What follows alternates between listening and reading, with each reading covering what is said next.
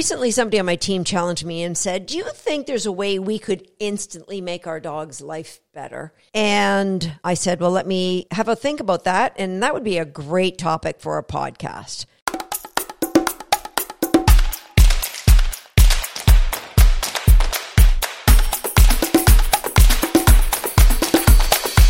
Hi, I'm Susan Garrett. Welcome to Shaped by Dog.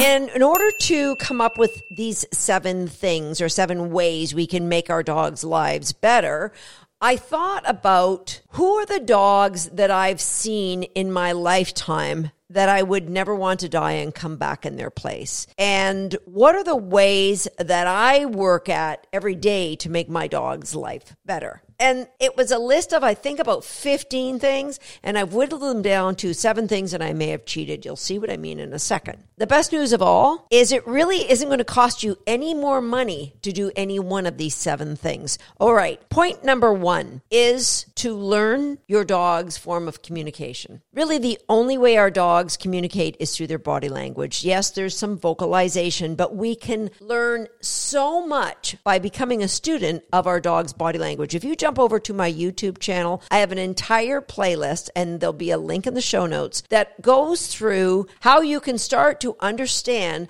the body language your dog is showing. Imagine if you are one of the people that grossly misunderstood what your dog's body language was saying about what they were feeling emotionally. If you grossly misunderstood it, and instead of thinking your dog's being fearful, thought your dog was being obstinate or stubborn, you would take a different action, wouldn't you? So point number 1 is so important, and that is become a student of dog behavior. And I don't mean get a PhD in understanding dog behavior, just understand how the dog communicates with us. And there's some rudimentary things that will instantly make your dog's life better when you understand them. Number 2, know what your dog loves. And a lot of times we want to grow those loves so we can make our dog's lives fuller. What do I mean? What food does your dog love? If you're training your dog, what is your dog's most favorite food reward? And saying, oh, my dog loves everything isn't a good enough answer, because I promise you, if I put a dried up kibble in a piece of roast beef, the dog's going for the roast beef first. So what does the dog love food-wise? What does the dog love for toys? What reinforces the dog? Do they love toys more than food? What activities do they love? What gets them super excited where they do the body wave and the helicopter tail wag? What is it that your dog loves most of all? Now that you know what they are, you can use one thing to help develop another. For example, your dog may not really love to swim. Some of my dogs started out not loving to swim, but it didn't take very long before I was able to shape a love of swimming by using some of the other things that they loved. And so I think when a dog loves to swim, they have a fuller life. And so I put a lot of effort into teaching swimming. But it has to start by what does the dog love? And it's up to us then to grow that list, to give them that full life. Number 3, super important. Give your dog the power of choice. You know, B.F. Skinner, in his book, Science and Human Behavior, he had this amazing line in which he said, we are automatically reinforced when we successfully control the physical world. Animals, when given choice, when they have power over their environment, when they have power over their reinforcement, that is the greatest reinforcement you can give an animal. So the power of choice is monstrous. That's why I believe all really humane, compassionate training gives that dog the choice to choose. Yes, do you want your nails cut? And the dog every day of the week is going to say, no, thank you, until we take it upon ourselves, as I mentioned in the first point, to make nail trimming the best exciting thing that could ever happen in their life. It takes some time. That's where my program, Pedicure Please, which you can find here in great detail on podcast episode number 107. You can find the details, how I go about doing that with every single dog I've ever owned, including my rescue dog, Tater Salad, who was absolutely repulsed by the thought of anybody touching his nails. So giving our dogs the choice to choose what is their top reinforcer, what is the best way to train with that dog. For example, Tater Salad loves working with a remote feeder. My Border Collies tend to love tug games, and my Terriers have often, of course, loved tug games, but love food just slightly more. The power of choice includes, does that dog have an opportunity to have some alone time? Is there a place they can go in the house where they're not going to be bugged by other people in the house, other dogs in the house? Their chill zone. Tater Salad's chill zone's in front of the fireplace. My Border Collie, her chill zone is lying up on my bed, flat out, stretched out on my bed. Where my other Border Collie, Momentum, her chill zone is to go into one of our open crates that are in the back of the house. So the power of choice means the dog has autonomy over their life. That, of course, we don't let the dogs run amok. We don't say, oh, whatever you want, you can have. That's where really good choice-based dog training comes in, where what you really want as a pet owner and what the dog really wants as a dog becomes the same thing. You, in fact, have that oneness, that you're working together as a team. Number 4, give your dog variety. Now, here's where I'm cheating. Variety of what you may say. Number 1, variety of food. That is the food you're feeding. Ideally, give them at least 7 different proteins throughout the year. I remember when I was a kid growing up, our dog got kibble dog food and only chicken. That's what every single day of her life, the exact same dog food, chicken. The same brand, the same kibble every single day. My dog's diet changes one way or another every week. It depends on what's fresh, what fruit and vegetables are in season. But regardless, 7 different proteins, sometimes 8 that get routinely rotated throughout the year. Variety in the training treats you use. So have the ones your dog really, really likes, and there'll be some they like a little bit less, and keep changing it up. Find not only what the dog loves, but also how you deliver that food, how they get their food every night. Is it just in a bowl? What about just putting their food in a Kong or a Topple? Or you might put it in one of those food puzzles. You might put it in a lick mat, or you might choose to train them with their food. So variety. Let's not have the same thing, be the same thing every single time. That includes the variety in the chew toys that you give them. Yes, we want them safe. We don't want them breaking toys. But again, you can change the proteins, you can change the form, you can change the shape of what you're giving your dogs to chew on. Variety in the enrichment choices you give your dog. Now, generally, when I think enrichment, it's things that my dog can do on their own. Not all the time, because enrichment could be going for a walk and letting the dog sniff wherever he wants to sniff. Enrichment can be using puppy bombs, or using Nina Olterson's food puzzles, or maybe using a snuffle mat, or maybe hiding food around the house and teaching your dog to find that. So enrichment takes on all different forms, but the key is to mix it up. Don't have it be the same way every time. Variety also in the way you engage with your dog. So sometimes you might just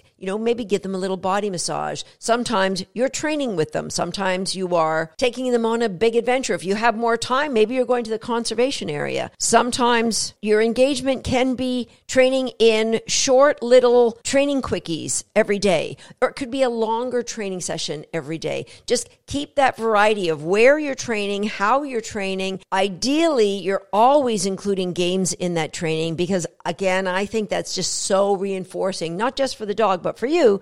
When it's reinforcing for you, it means you're going to do it more often. And so for me, the best engagement that I give my dogs is when we're playing training games. But engagement can happen in a 10-second tug session when you're out walking the dog. And also variety in the forms of exercise your dog gets. Yes, dogs love going out for a walk, but maybe you're having like a big ice storm outside. So you might choose to do exercise stations around your house. You can go to my YouTube channel where I have a playlist on activities that you can use to exercise your dog in the home. But exercise isn't just turning your dog outside on their own. Exercise, the variety in the exercise means you might be taking your dog on a walk, maybe just around your neighborhood, but you can take a different path around your neighborhood. You can go to different parks. You can maybe teach your dog to swim, take them to a hydrotherapy pool. There's so many different things that we can do to exercise their dogs. There is no reason not to have variety to that exercise. And also, variety can be added to the exercise by who you're doing the exercise with, meaning, is there another person coming along? Does your dog have a favorite dog friend that he likes to do things with? So again, not all dogs like having other dogs around,